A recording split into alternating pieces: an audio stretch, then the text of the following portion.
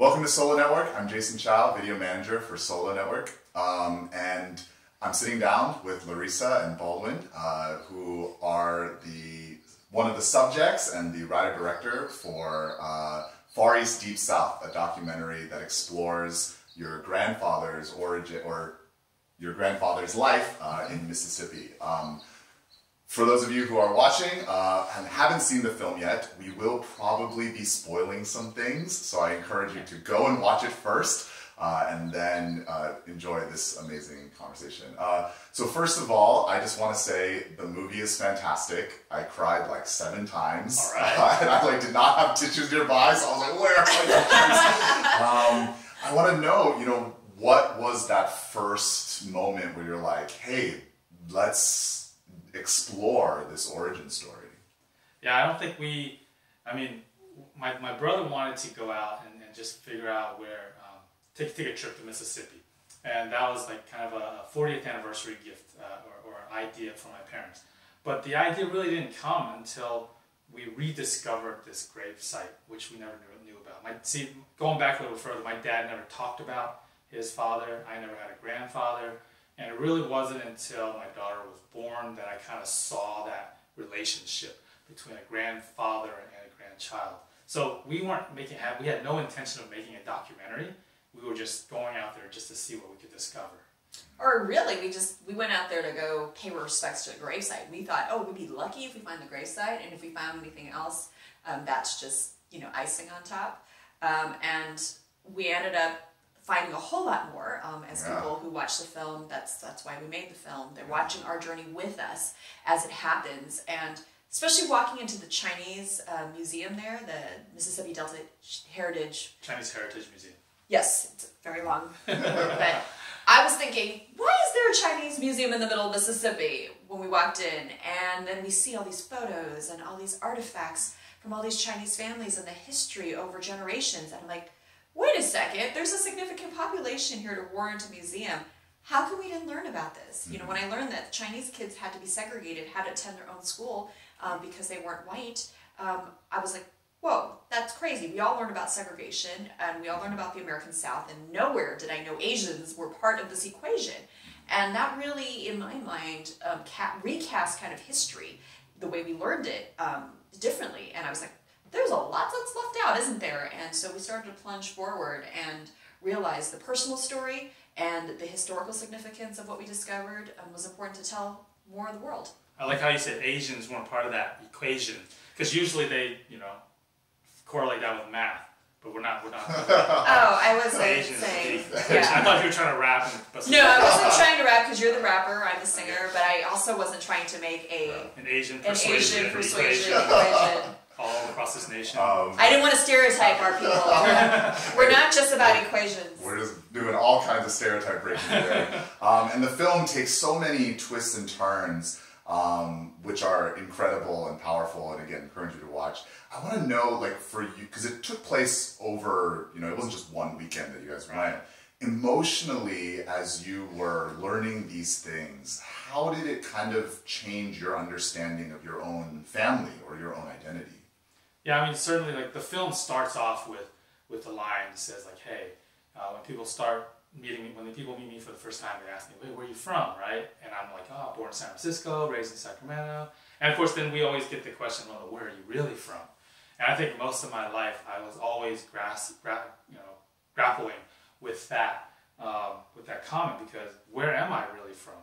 I'm not really from China.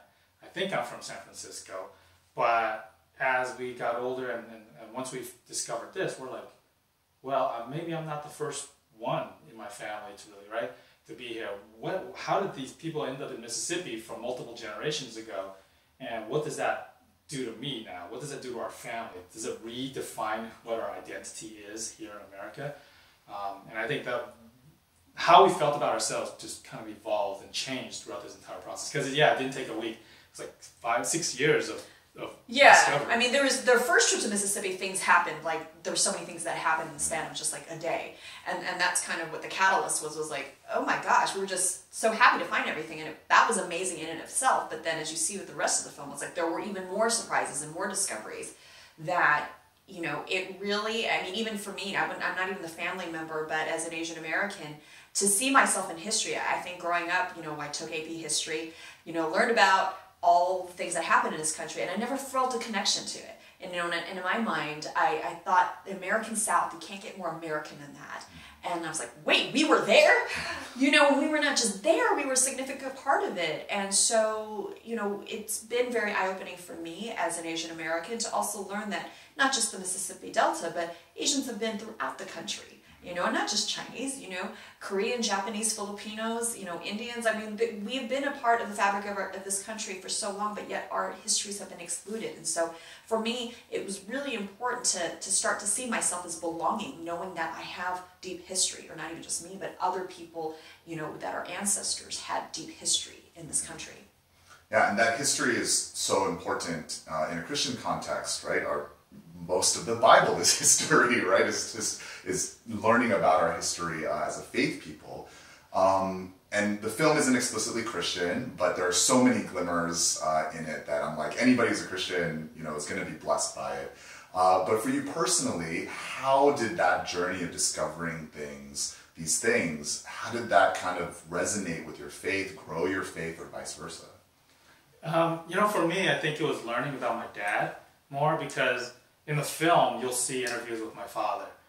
The truth of the matter is, I was not there for those interviews, because growing up, he would never talk to me about it. He didn't even really explain to me how he became a believer. So I just had some makeshift story about, he was trying to get out of chores during the Air Force, and he just didn't want to do his chores, so he went to chapel service instead, and eventually became a Christian, right? But in the film, it kind of explains how he really wrestled with being fatherless. And I think that resonates so much with a lot of people. You don't have to be in the church to wrestle with fatherlessness, right? So many people, unfortunately, in this world don't have a strong relationship with their father, or may not even have a relationship with their father. So I think that story of God being his father when he didn't have a father his entire life, that has impacted the way I look at my father now, and to look at and to better understand, you know, like what he had to go through and why he did certain things, and it gave me a better understanding of our entire family. I think for me, you know, if I didn't already have a strong belief in God, which I already did, I think the events that happened fortified my belief that God was a providential God, and that was the God was really the author of all our histories. And you know, you just don't find, slight spoiler alert, you don't find a Bible in the middle of Mississippi. And a Chinese Bible. A Chinese Bible. And, you know, we always say, it's like, it could have been some other random book, but it was a Bible. And that was, you know, the first tip-off that was like, okay, this is more than just a family vacation.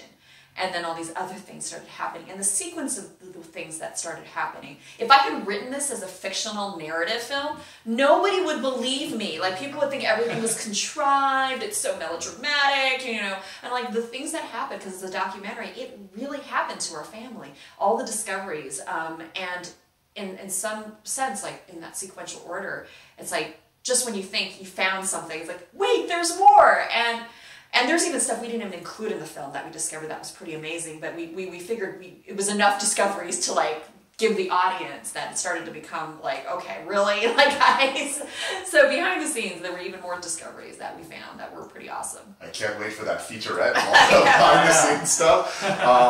I think for me, like right after I watched it, I had so many questions about my dad's life growing up. My mom was a little bit more vocal, but even then I had so many questions about my grandfather.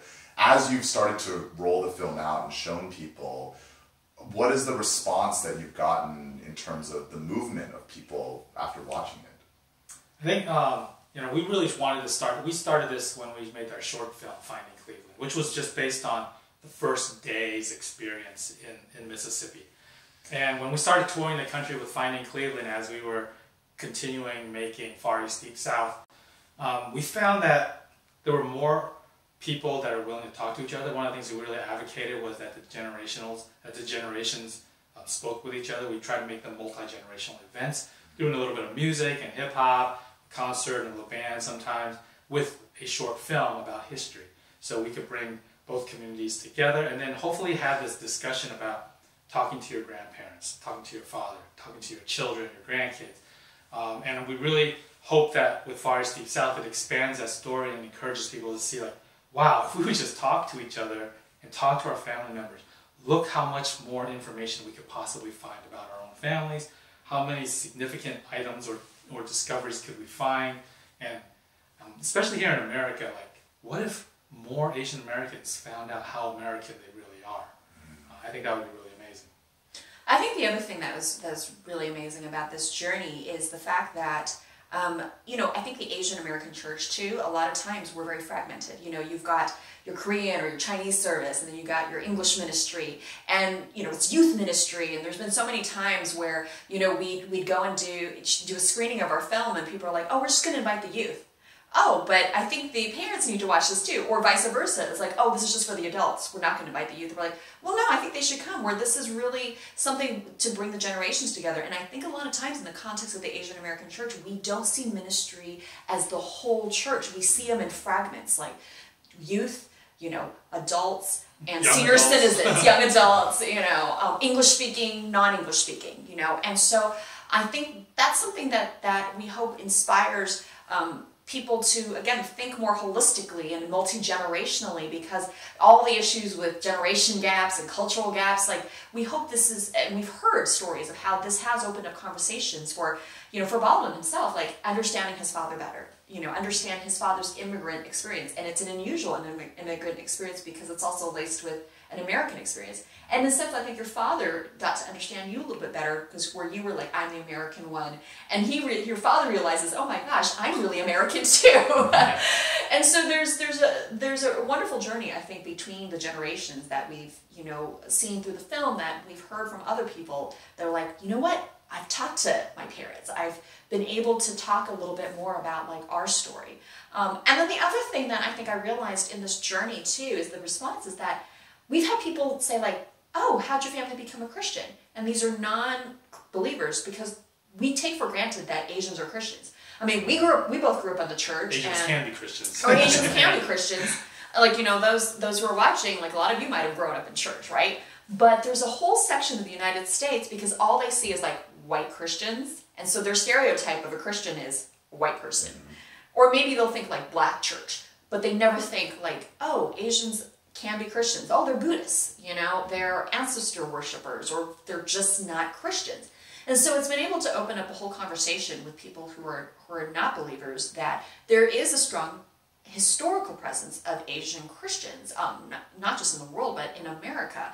And that also just leads to just the fact that we've encouraged the church and you know, Asian American Christians, like, tell your stories, because that's as valid as your own personal testimony as your family testimonies. Because, you know, we go to different museums or Asian, you know, museums, and we're like, there's not anything talking about the presence and the history of Asian American Christians.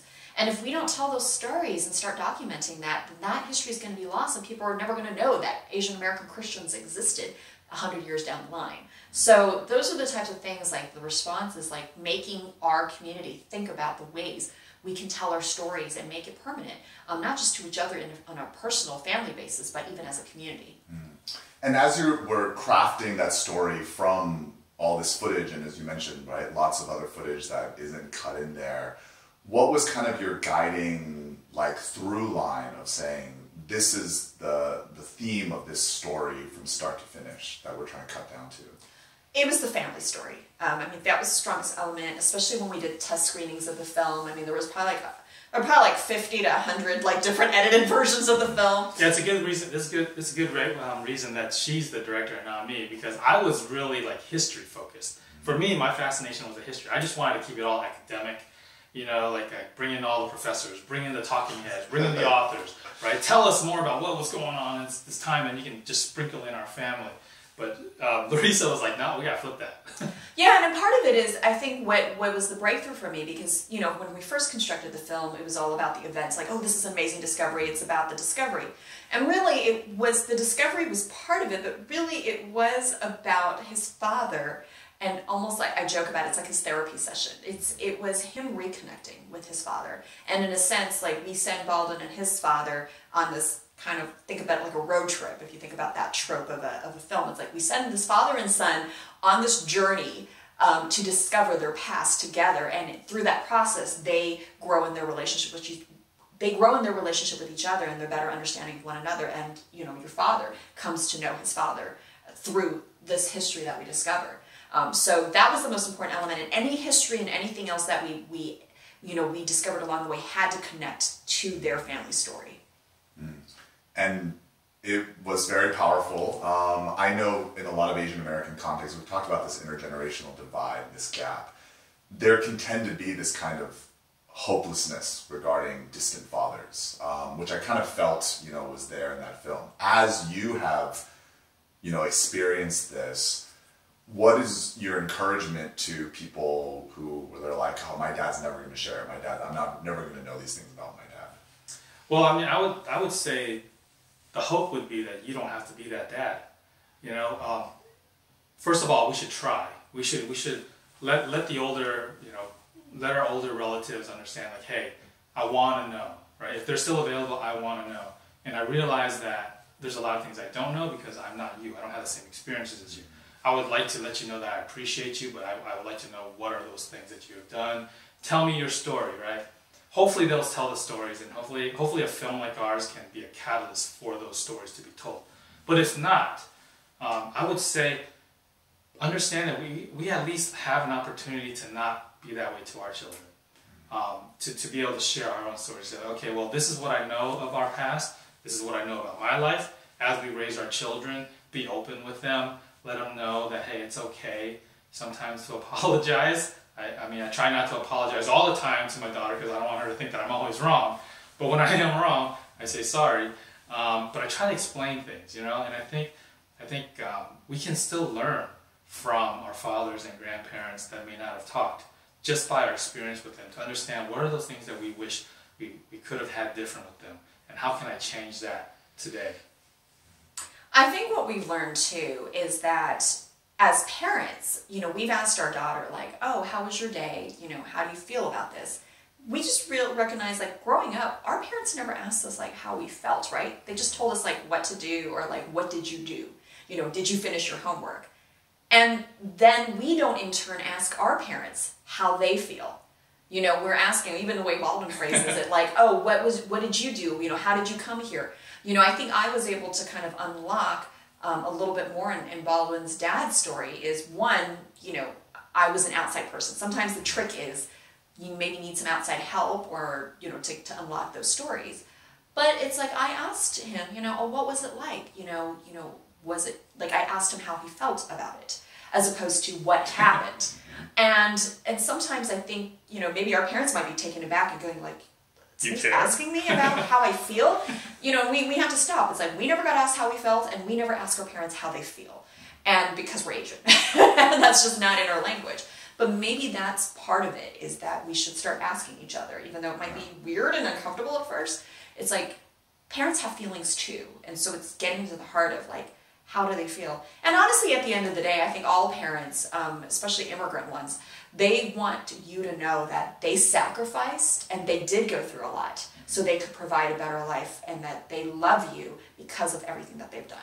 Yeah, and I think that's one of the powers of being the in-law, right? Like, I've discovered with my wife's parents, like, they will tell me so much more than she has ever known, and my parents tell her stuff. I think that's also one of the powers of the church, right? That the church can be this place where someone other than your child or your dad is asking you about your story. I would love to kind of hear, as this film has been rolling out, what is your struggles and triumphs with trying to get churches, and a lot of Asian American churches are not used to using films as part of their ministries. What's that journey been like of trying to get Asian American churches to see the value of this film?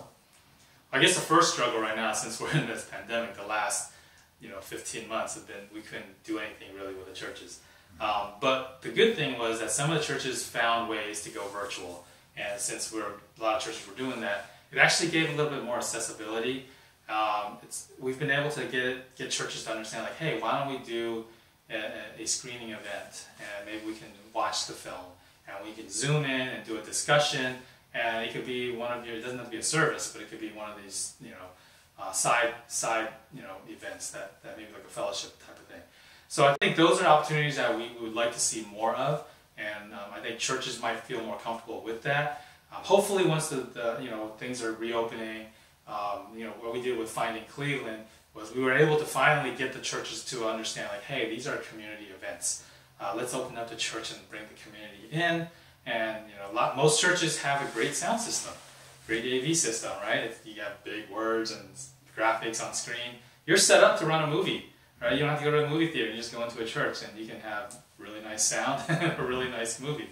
So, getting at churches to be able to better understand that. I mean, we had some experiences with that too, right? Well, and I would say, so we did a 14-minute short film, Finding Cleveland, as we've mentioned, that is about the first trip that we took to Mississippi.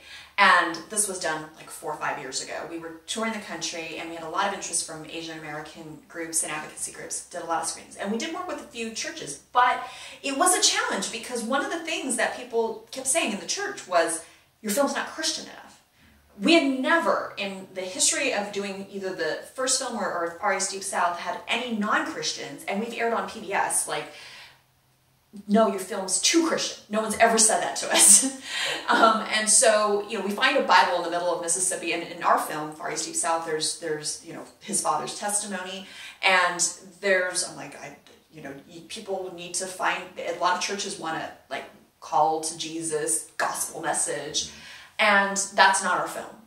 We wanted to make a film that everyone, regardless of your faith background and your ethnicity, could watch.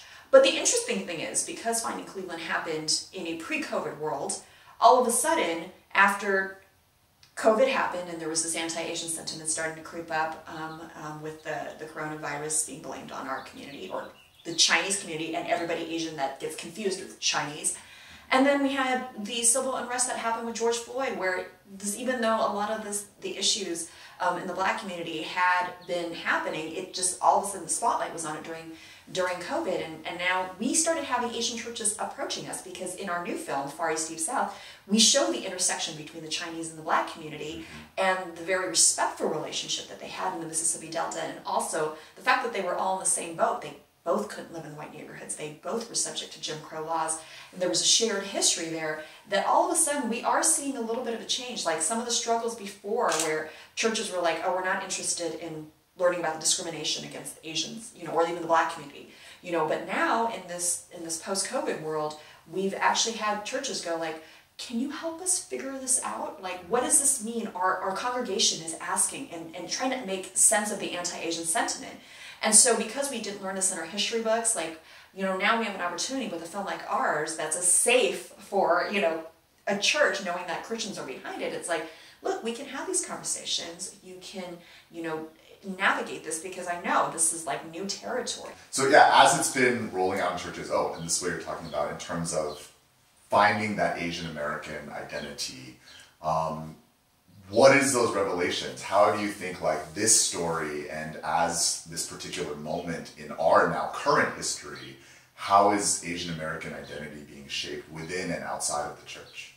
Yeah, well, I think one of the things is I think our community hasn't had a very strong discussion of what that means. I think a lot of times we end up thinking about the immigrant identity, right? Especially if you're talking about Asian American churches, which really were mission churches. Right? If you think about the historic, whether it's the Korean American church or the Chinese American church, they were started as mission churches to reach new immigrants that came to this country. And so where a lot of them are wrestling with that identity is now that our kids have been born in America and grow up, some of them are leaving or some of them are still in the church, but what does that mean? And so I think that as a community, there is kind of going back to the original roots. And some churches are doing it. I'm not saying there are no, Asian American churches that are reaching the community, but it's rather than being insular, it's like thinking about what's happening in the news today. How do we as a community address this anti-Asian racism? How do we change that? How can we be part of informing the community at large? And I think that's where it is. We have to educate ourselves about our history, about our communities, and how to translate that for non-Asians, and maybe engaging. Because I think part of the problem is that when we've been so insular, or even in the sense where we sometimes use language where we don't feel like we belong. And so if we use language where we feel like we don't belong, how can we expect others to accept us that we belong? Like for instance, my parents would always say like, oh, the Americans this, Americans that. Like, and I always knew they meant, non-Asians, right? They wouldn't mean us. But I'm like, all of us are American citizens. I was born here. How can we keep referring to other people as Americans? Like, Not that's you. us. And so I think as a community, we have to start making sure, like, we recognize that, yes, we are a part of the American community. And to make a better effort, I think, as a church to do outreach and do partnerships with non-Asian groups, and not just churches, but in the community, because we're talking about the people in the community that are ones that are maybe having the attacks and the xenophobia, and we have to build those bridges. And so as a church, I think this is the time for us to rise up and be more engaged. Yeah, and I think, you know, the Asian American church can really learn a lesson from the Black church. If you look at the history of the Black church, a lot of the Black leaders that you see today, especially in politics and advocacy, came out of the Black church. And basically they said, we're going to take the lead. We're going to be the ones that are going to fight. The church are going to be the ones that take leadership into fighting these injustices. And now we're in we're in a situation right now where the Asian American churches have an opportunity to take that lead, to say, like, we need to lead this conversation. We need to let people know who we are. We need to do it in a loving way that God will be able to use and bless everyone with, not just our community. And we need to bring out leaders within the API churches, right? And say, okay, let's lead the conversation now. We are professional Asian Americans. We know what it's like to be an Asian American. We know what our struggles are. We know where we need to be at. So let's lead this conversation with other people, other community groups, and take those leadership positions and start speaking out and saying, like, instead of being the ones answering questions, oh, what's it like to be an Asian American in the church, right? Let us be the ones that are asking questions or directing the comments. This is what it's like. This is how you can better understand us. And this is what our community needs to do to better understand you, right? And so let's do this, and let's be the ones leading that charge. And we have that opportunity right now. Yeah, and I'd love to dive more into that, especially as your film does deal with the yellow, white, yellow, black, right? Like those different dynamics. What are some ways in which you've discovered or you've been thinking about of that? What is it that the AAPI community has that the rest of the American community needs from us? I think what we have that we haven't fully exposed yet is our stories. There's so many stories, so much history within just our group alone, but most of the other groups don't know about it. And that's why they don't understand. That's why there's this separation between us and the white community. There's a separation between us and the black community, because both those communities don't really know us. And partly is because we're not sharing it. We're not saying that whatever we have is significant. And so if we're able to share it, if we can build relationships together, that's going to help. I think one of the biggest problems is we tend to self-segregate. And so that's why we have, that's why people move into the most predominantly Asian areas when they live, right? And so we get into this comfort zone where we now have an opportunity in America to choose where we live. Whereas 200 years ago, they just put us where they didn't want us to not be, right? It's like, Chinese people go over there, right? But now we can choose, but because there's more of us, we choose in that comfort zone to stay within ourselves. And then what that does is it closes off everyone else from understanding who we are. And the church has that same issue.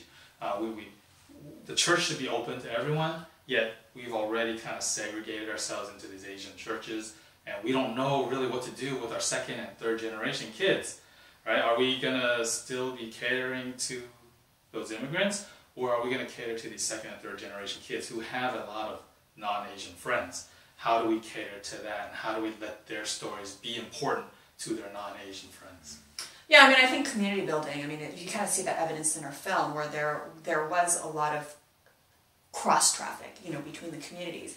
And in the Asian and Black case, we were very much in the same neighborhoods. And, even though we weren't, some people had friends. Just like today, you have different groups of friends. Like some people had friends. Some people, just were hanging out, only like at work, or, there can be better, I think, bonds formed in general because, like Baldwin said, especially if we're living in suburbs, we don't have to talk to each other. And I think that's the one thing that, even as the Asian church, it's like, yes, you have to take care of your flock. And I understand that a lot of times the pastors and the leadership in an Asian American church they're already taxed to even think about beyond the walls of our church and trying to just keep and shepherd the flock.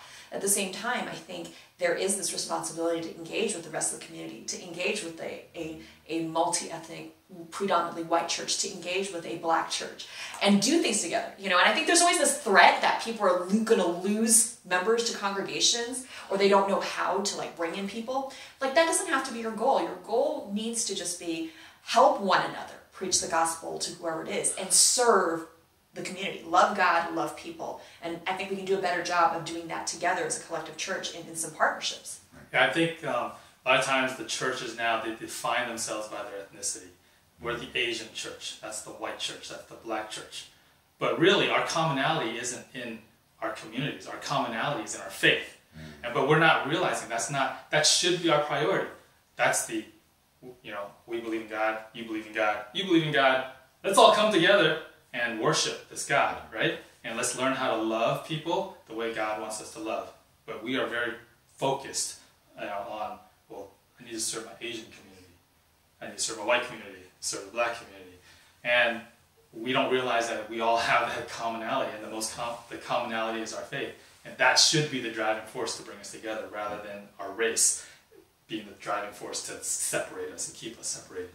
And it's funny because I think the person that does it best in the film is your grandfather, right? He was the most reconciling person, right? And yet he was in Mississippi, right? And in that position. I would love to hear kind of your thoughts too about, as right now our country is struggling to reconcile a lot of racial conflicts. I think your film is so powerful in that it is showing that picture, right? What have you guys been experiencing and thinking, and how has it been discovering this story changed your thought in terms of the role of Asian Americans in the reconciling of racial tensions in our country as a whole? Yeah, I think, this idea that Asians were in the middle in the South in terms stuck between black and white. I think that is somewhat key in the sense that we have an opportunity to actually bring people together and have, in a sense, I would like to see our role elevated to that. And I think a lot of times our community hasn't seen us. We've kind of stayed out of the way. It's like, okay, we'll just, duke it out, or let other people duke it out, whether it's black and white or whoever, and we're going to stay out of it. We keep quiet, we do our thing, we stay in our lane, we're good. And we've realized during this pandemic, if we stay in our lane, it hasn't made a difference. People have now there's been more vitriol, and there's been more, racism towards our community because we haven't shown people and interacted with other communities about our history and also just our humanity. And so I think in this time, especially with the church, just as Baldwin was saying, because faith unites us, I think the Asian American church has a perfect opportunity to lead this conversation, to bring people together.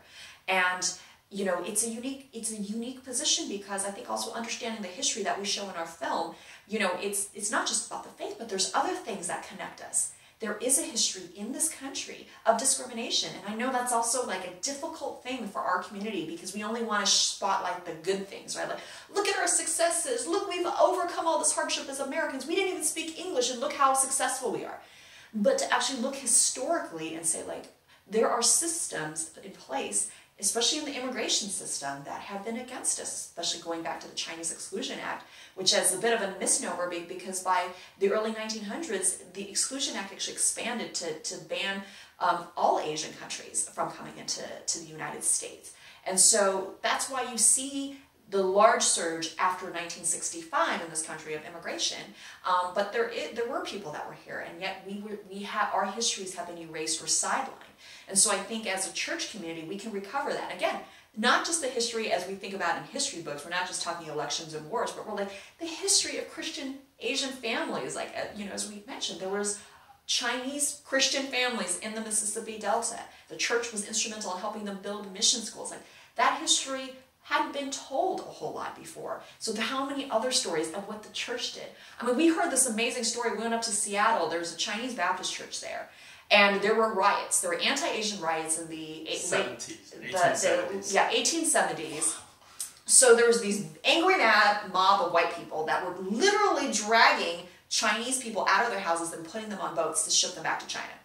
And the white pastor of the Baptist church in Seattle, this is the story goes, after Sunday service, he finished his sermon, grabbed his shotgun, rounded up some congregants and said, hey, let's go down and help the Chinese. At this point, the church was not an Asian church. It was not the Chinese church. It was a white church.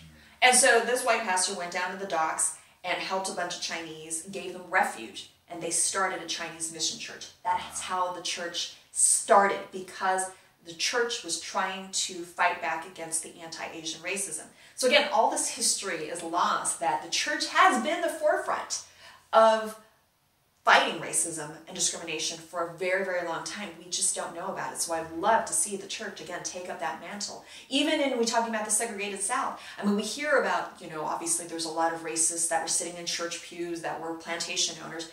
At the same time, a lot of church leaders, like the ones that helped start the mission schools, they were also at the forefront of fighting against segregation, trying to integrate schools. And so again, we don't hear about those stories.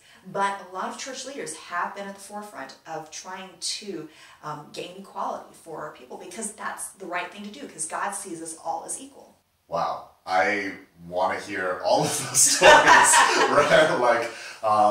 There's so many more. There's so many. I mean, if there's any that come to mind right now, I would love to hear them, because I never knew that story. We didn't know until we showed up in Seattle, and in fact, there's a major Asian American museum, Luke Wing Museum. The Wing Luke Museum in Seattle, and it's the only Asian American museum, whereas the other museums are generally about Japanese American or Chinese American. And they have all these exhibits of like Buddhists and Hinduism and all these other Eastern religions. I'm like, how come there's nothing in this museum about any of the Asian American churches that we know have a strong presence in the history of Seattle? And that is the important thing. It's like, we talked to the pastor, like, oh, we have some stuff in our church. Like, you have it in your church, but how come the rest of the people don't know about this? And there's so many stories like that all around the different cities in America, in every state where there's been a presence of Asians and even Asian Christians, that I think is important to contribute to the general knowledge of the public. Wow. I am now wanting to tell my head pastor we should pay for historians. And or learning, the local university, the archivist is a local museum, what the church is doing here, again, documenting, archiving it, but sharing with local libraries, libraries become a local hub as being a museum. Universities have archives. I mean, write an op-ed for the newspaper, because once it goes in there, it's forever. Yeah, there's so many ways to make our stories more permanent, and that's another, hope with our film, is that it inspires other people, as we said, to tell their stories, but to tell it in a public manner. You don't have to make a fancy documentary. Not everyone's filmmakers like us, but there are little ways, like he said, writing a newspaper article, contributing artifacts to local museums and universities and libraries. I mean, those are the little things that we can do as a community to make our presence known, so that, again, we start to have the general public not see us as foreign. That we're part of the fabric of America, that we do belong, and we have a long lineage here that they need to know about. Wow, I'm inspired, so inspired, and I hope that all of our viewers and our readers are going to be inspired too. And so, last question is, for those viewers and for those readers that are going to watch this film and be like, I never knew this, hear this interview, and just like me, I never knew this, what's kind of your encouragement for those next steps, right? You've got your I don't know if average is a good word, right? But you got your average, right, Asian American Christian, and this is a whole new world for them. How would you encourage them? This is how God wants you to keep going. First of all, I would just invite people to go to our website, FarEastDeepSouth.com. We have resources there to help lead people to kind of get to understand the genealogy, and resources of learning about family history, and follow what we're doing. But of course, we have screening events listed on there, and you can find out how you can watch our film. If you're in the university system, we're on Canopy, and so university students can generally get access to the film. Of course, contacting us directly to start maybe setting up some screening events as we continue to work on getting a more national and international exposure to our film. But I think that's the first step is, come to our website, look up our resources. They're there for people to learn more about themselves, and of course to learn more about our film and how to watch it. And then there's some other steps we could do as well. Yeah, I mean, there's actually some kind of what I have to say, like plug and play opportunities for you to actually get your story out there. One of them is the Tenement Museum in New York has a digital exhibit called Your Story, Our Story, Your Story. And we actually have a couple of art artifacts. You know, we took a picture of Baldwin's letterhead from his grandfather's store, and another item, the Bible. Oh yes, the Bible. So there's a photo of a Bible and the story behind it sitting on a digital archive for everybody to see. That's another way. And you can submit your stories through their website as well. I believe there's a link on our website, yes, but you can go to the Tenement Museum to also find those links. And, you know, there's other opportunities like that to just be able to kind of plug and play. University of Minnesota also is collecting like immigrant stories, you know, of America. I mean, all of us are immigrants except for the native, you know, indigenous people here. And so regardless of your ethnic background, like they want to collect the stories of people here in America. And so looking for those opportunities at various museums and universities and digital archives to, again, just get it out there. And just turn on your phone and push the voice recorder and just sit down and start talking to family members. And that you're already like documenting that. And what you do with that next, you know, there's so many creative ways you can do that. If you're a student, you can start writing your next paper or next assignment, maybe centered around your family story. I mean, there's a lot of ways that you can start putting some of this into practice. Wow. I look forward to the world in which we are going into, and I'm so inspired by your film. Thank you so much for coming. Again, FarEastDeepSouth.com for all of those resources, and we'll link to it on Sola Network. Thank you again, Larissa and Baldwin, for sharing your stories and for sharing your film, and I hope that many of our viewers will be blessed by it.